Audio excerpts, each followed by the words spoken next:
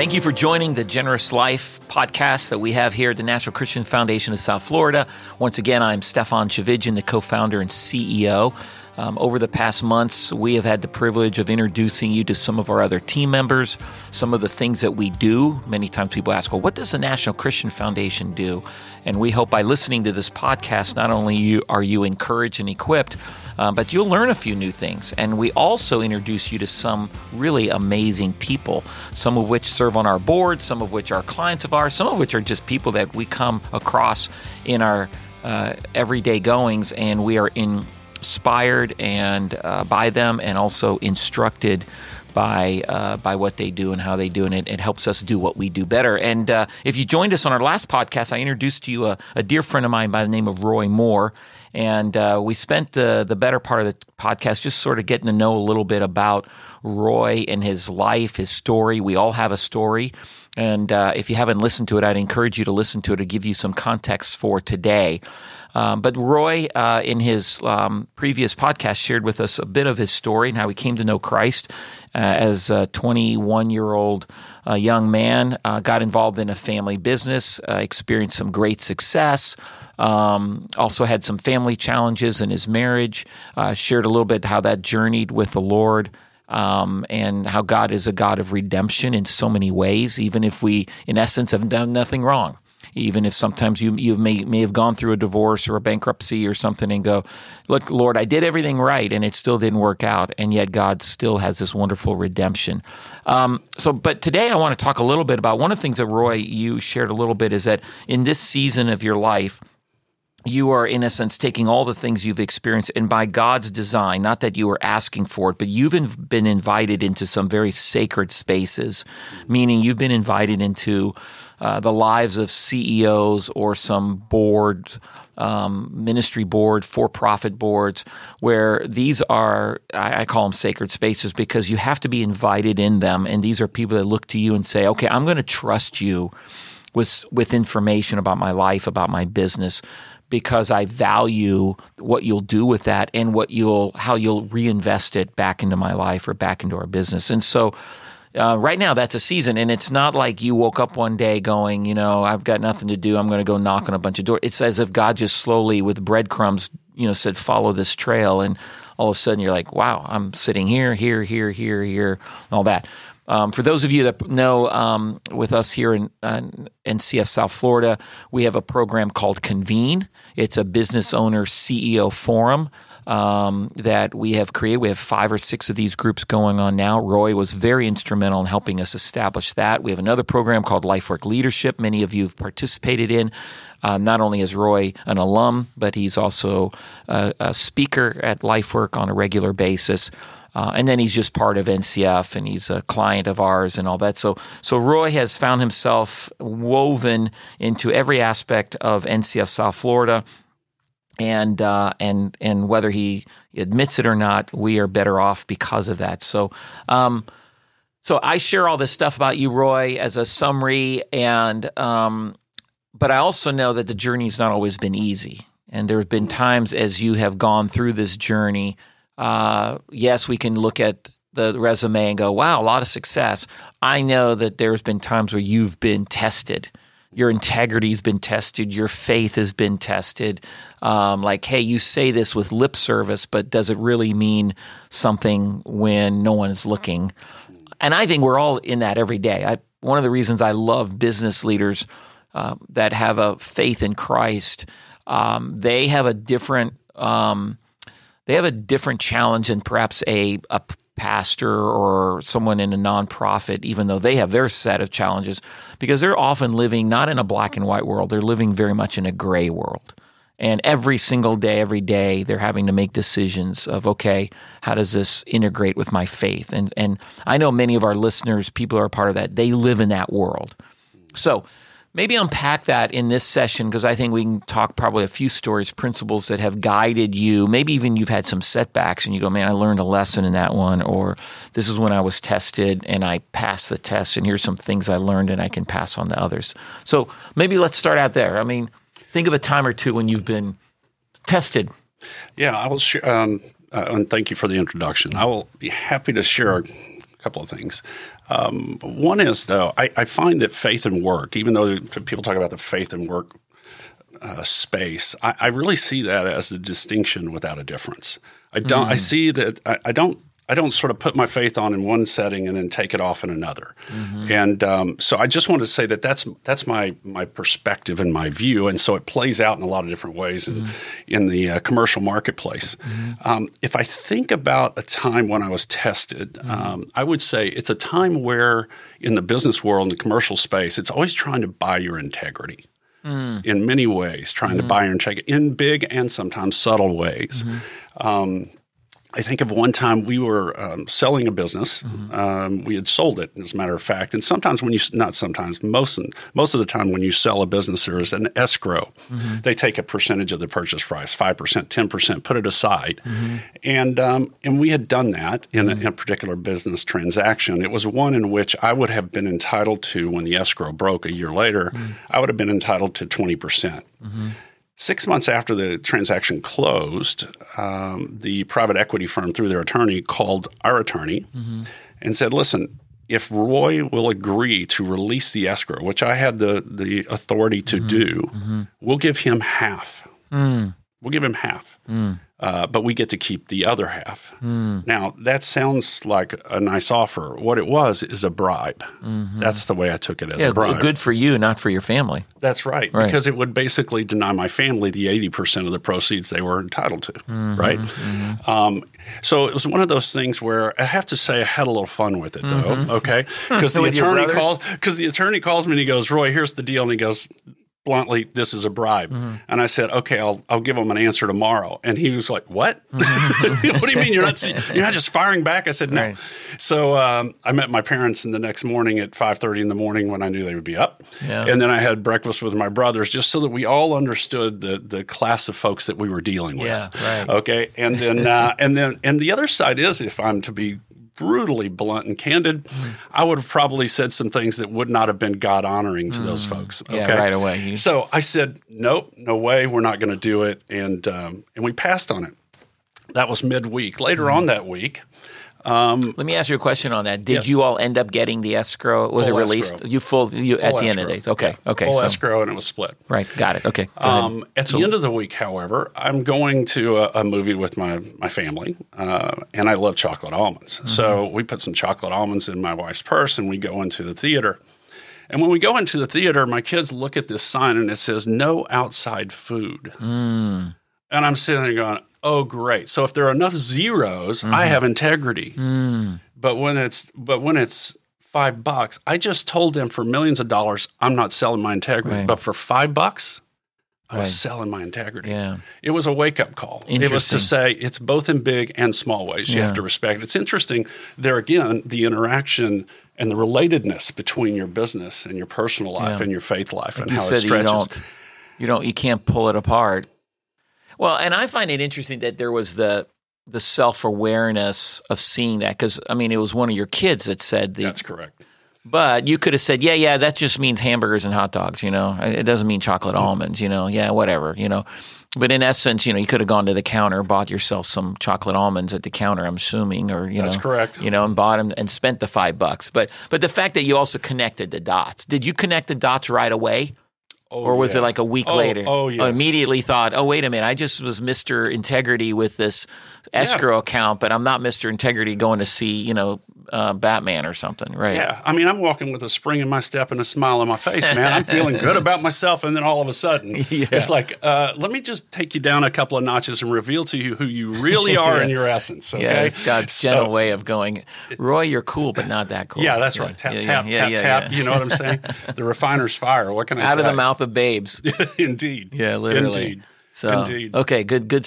So, so that's a great principle. I mean, in other words, someone listening to us today, I mean, it's not just happening when you're in the big corporate world, but I mean, it's the everyday life of how we live our lives. Indeed. And if we're going to be bold enough to say, I'm a Christ follower, or if you're not going to do it, then just don't say you're a Christ follower, because you're not. I mean, in the sense of, live it.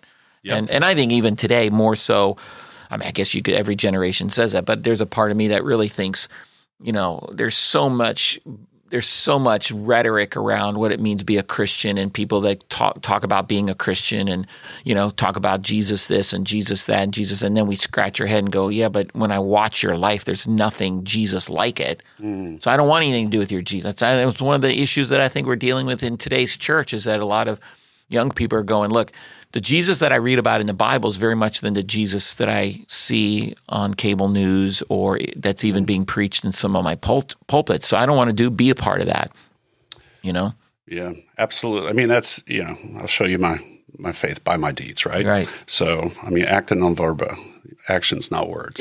Yep. Especially in the business space, because I think, okay, so great story of a time when your faith was tested. What are some other, as you've been invited in these sacred spaces, what are some of the things that you're noticing as you talk to business leaders, CEOs, whatever, that is an area where you feel like there's a great need, where like it's almost like a consistent theme? Like I keep going back, I'm seeing this pattern in leaders where they're found wanting, and there's an opportunity to restore or refresh or reinforce. Are you seeing anything like that? Any particular 2, 3, 4 things that are sort of the go-tos that you notice?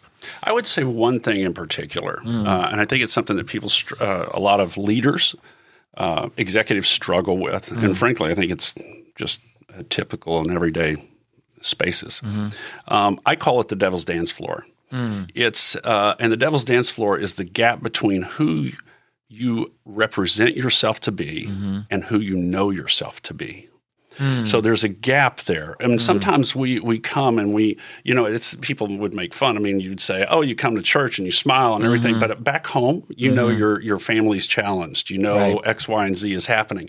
When I engage with different executives and they're talking about how they want to lead a particular organization, there's a lot of times where there's that gap. Now, don't get me wrong. There are some times you need to have that gap, but it has an expiration date. See, the devil's dance floor doesn't have an expiration date. It's something that builds and builds and builds until you believe you can no longer maintain it, right? Give an example of one where it's appropriate because it has a in a sense a expiration date. Like as a leader, there are times when like, hey, we're dealing with challenges. I can't just be an open book to all my employees, everybody. Like differentiate the two. Yeah, there was a time of crisis. I'll give an example. There was a time of crisis. I had landed in Austin Airport. I was going to head down to San Antonio to the business. I get a call, and what had happened is my business partner had collapsed that morning. His heart had stopped. Wow. He was at the hospital. We didn't know if he was going to survive. We were closing on a transaction with Toshiba at that particular point in time. It was to close in 2 weeks. I was serving as point. We were closing in 2 weeks, and I had 3 weeks worth of cash in the till. I had 60 to 70 employees that I was going to see, and the executive assistant said, Roy, here's what happened. My partner's name was Jack, to Jack. And she goes, and the folks here know, and they're a little scared. Yeah. Okay. Yeah. And so there was a time where when I walked in, one thing I will say is the best kinds of problems are ones that are avoided. Okay. And the avoided problem was that if Jack went down, I was instantly CEO. It was already set up. Okay. So when I walked into that room, and it was more like a bullpen, if you will, it was not helpful for them to see fear or a lack of confidence in direction. They needed to see that. Now, the reality is inside of me, I had questions. Right? I had questions because I knew when you have a lot of zeros behind the dollar sign, there are very sharp elbows in the room. Right. And people are angling. The barbarians are at the gate, and you have to know that. And they certainly were there, but I did not and could not show that to them. Right. The expiration date happened 2 weeks later when we closed. Right. Yeah. Okay. That's an example. And are you seeing it like even in today's news? Are you seeing people where as you watch a leader here, what you go, hey, there's a person who's leading in that capacity? You can just imagine. Yeah, and I don't want to get into I'm not obviously getting into the politics of it, but when I look at Zelensky in Ukraine, I see a man who I I don't know what he knows in his heart. Yeah. But you have to believe that he recognizes there's a significant challenge, a resource challenge, and a battle challenge and a battle cry. Right. You don't want your general to claim defeat in the middle of the battle. Yeah. Yeah. And you can see that regardless of where someone's on in their views on that war, you can see a leader there that is, operating in that capacity. Okay, so now let's go back. That's the expiration date. Now let's go back to the non-expiry, the devil dance floor. Again, maybe unpack that a little bit more, because there are people that find themselves in that situation and there is no expiration date. It has become – there's a saying I read one time in some spy novel, so it wasn't a true story, but I love the saying. It says, I've been wearing my mask for so long it's become part of my face. And I resonate. I've been wearing my mask for so long, it's become part of my face. So talk about that, because you said you see that from some leaders, or you see at least a vulnerability towards that. I do. And I see that leaders sometimes feel like that's what they need to do in order to prosper the organization. But also, I mean, it's a slippery slope to mental health too, right? I sort of and a duplicitous sort of life. And as you begin to tell lies and share things, then pretty soon you start taxing yourself on your ability to remember your lies and the story you told. Yeah. Right. Recently, had a really heartbreaking experience of a client who ended his life, and he ended his life in a scenario where it was sort of uncovered that there was sort of two paths. There was the path that people believed him to be on as it relates to his service in the church and community, and then there was another path which had a lot of financial implications and a lot of challenges. But because he was sort of viewed as the leader and the guy who couldn't have any problems, he was not comfortable sharing them, and therefore carried the burden on his own and made a very troubling choice. Yeah. So when you're talking to a leader, and again, it could be a leader of 5, it could be a leader of 5 million, and you find yourself maybe, as I said, you've invited in this sacred space, and by being invited in that sacred space, all of a sudden you observe the dance floor, as you say it, and you find yourself going, "Oh, this person is actually on that dance floor right now." And maybe someone listening today going, "Yeah, well, that's actually me. I am that person. I've become that person." It's that, as you say, that slippery slope, the proverbial frog in the kettle, that kind of stuff is. What are some of the signs that you see that you go, that's a dance floor and you're on it? And are there ways to get off the dance floor? Okay, so let me approach that. I would say, first of all, the signs are that, and it's generally shared with me by the leaders, they recognize the way others perceive them, and they know that who they are is not measuring up. And then frequently we're going to spend a lot of time on how they can move towards being the person that people think they are, because they think that's who they're supposed to be. I think one of the things that you have to do is, first of all, come back and anchor your faith. And I would say, well, I will generally ask them, who does God say that you are? Okay. And I know that sounds simple. I'm not talking about just pray it away, right? I'm talking about you have to come back and just remind yourself who you are ultimately serving. And so once you come back and you get that frame, the second piece is to frame what I would define as a problem. And a problem is a want God gap that has an owner. Okay. I want people to believe I am this way. I am what I know to be another way. Right. There is a gap there. The question is, how do we close the gap? You asked me, how do I help somebody close it? First of all, you got to see the gap. Yeah. Okay. Secondly, once you see the gap, you got to own the gap. Yeah. Okay.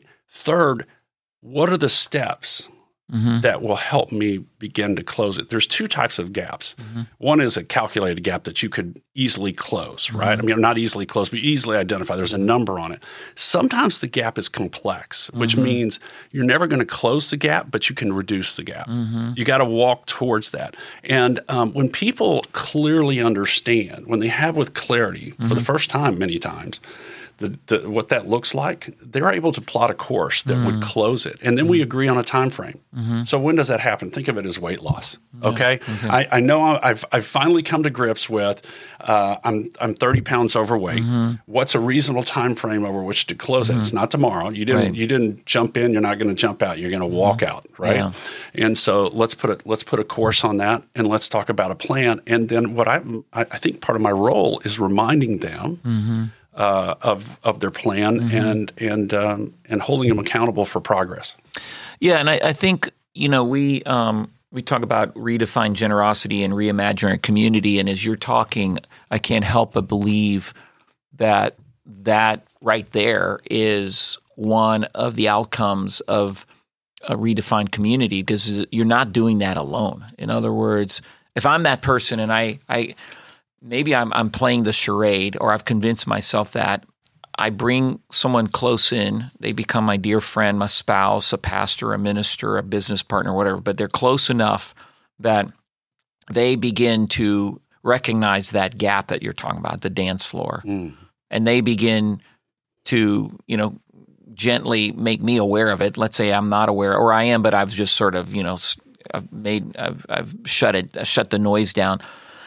But then as you begin to I'm aware there's a gap. I need to be able to now mind the gap, as they say in London, and then be able to. And there's sometimes a price, because the gap in some cases may be such that says, if someone really knew. And I've seen that in people's marriages where there's been unfaithfulness, and it's like, no, there's no way I can ever tell my husband or my wife that, because it'll blow up my marriage. So I'm just going to live with the misery, or what they don't know. I don't, the adage of what happens in Vegas stays in Vegas, And so I think, I think having someone that comes alongside and walks with that person through that gap and through that space creates a degree of hope.